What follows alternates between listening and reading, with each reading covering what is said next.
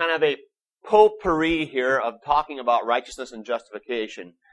Another way we talk about the righteousness that we have is to talk about alien righteousness and proper righteousness. And you'll hear these terms as well, and they'll probably show up in a test somewhere once in a while. All right? That's somewhat relevant, I think, most of you here. All right? So alien righteousness is the kind of righteousness that gets given to us by the people in the flying saucers. No, of course not.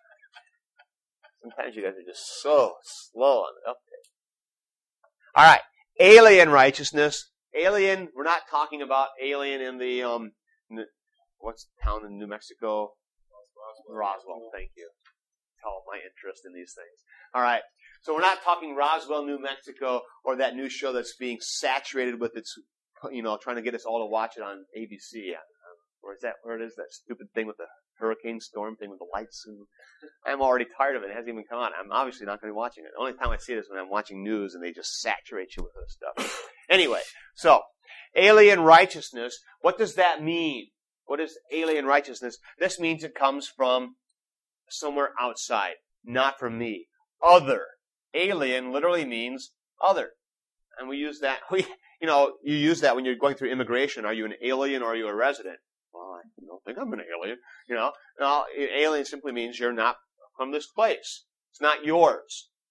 So, alien righteousness is the righteousness that comes from God by His declaration. Alien righteousness is just another synonym for forensic justification by grace through faith in Jesus Christ alone. It's a righteousness that is not your own.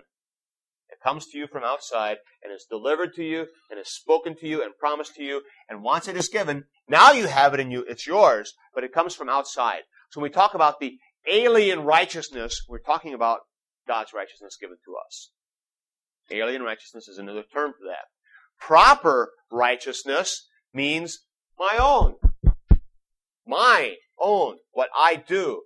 So in a sense, alien righteousness is another synonym for vertical righteousness, and proper righteousness is a synonym for horizontal righteousness. The righteousness that I do, that I perform.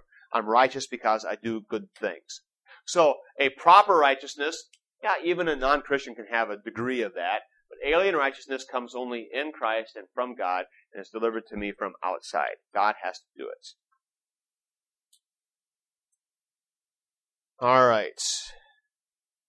How then do you know that you're saved?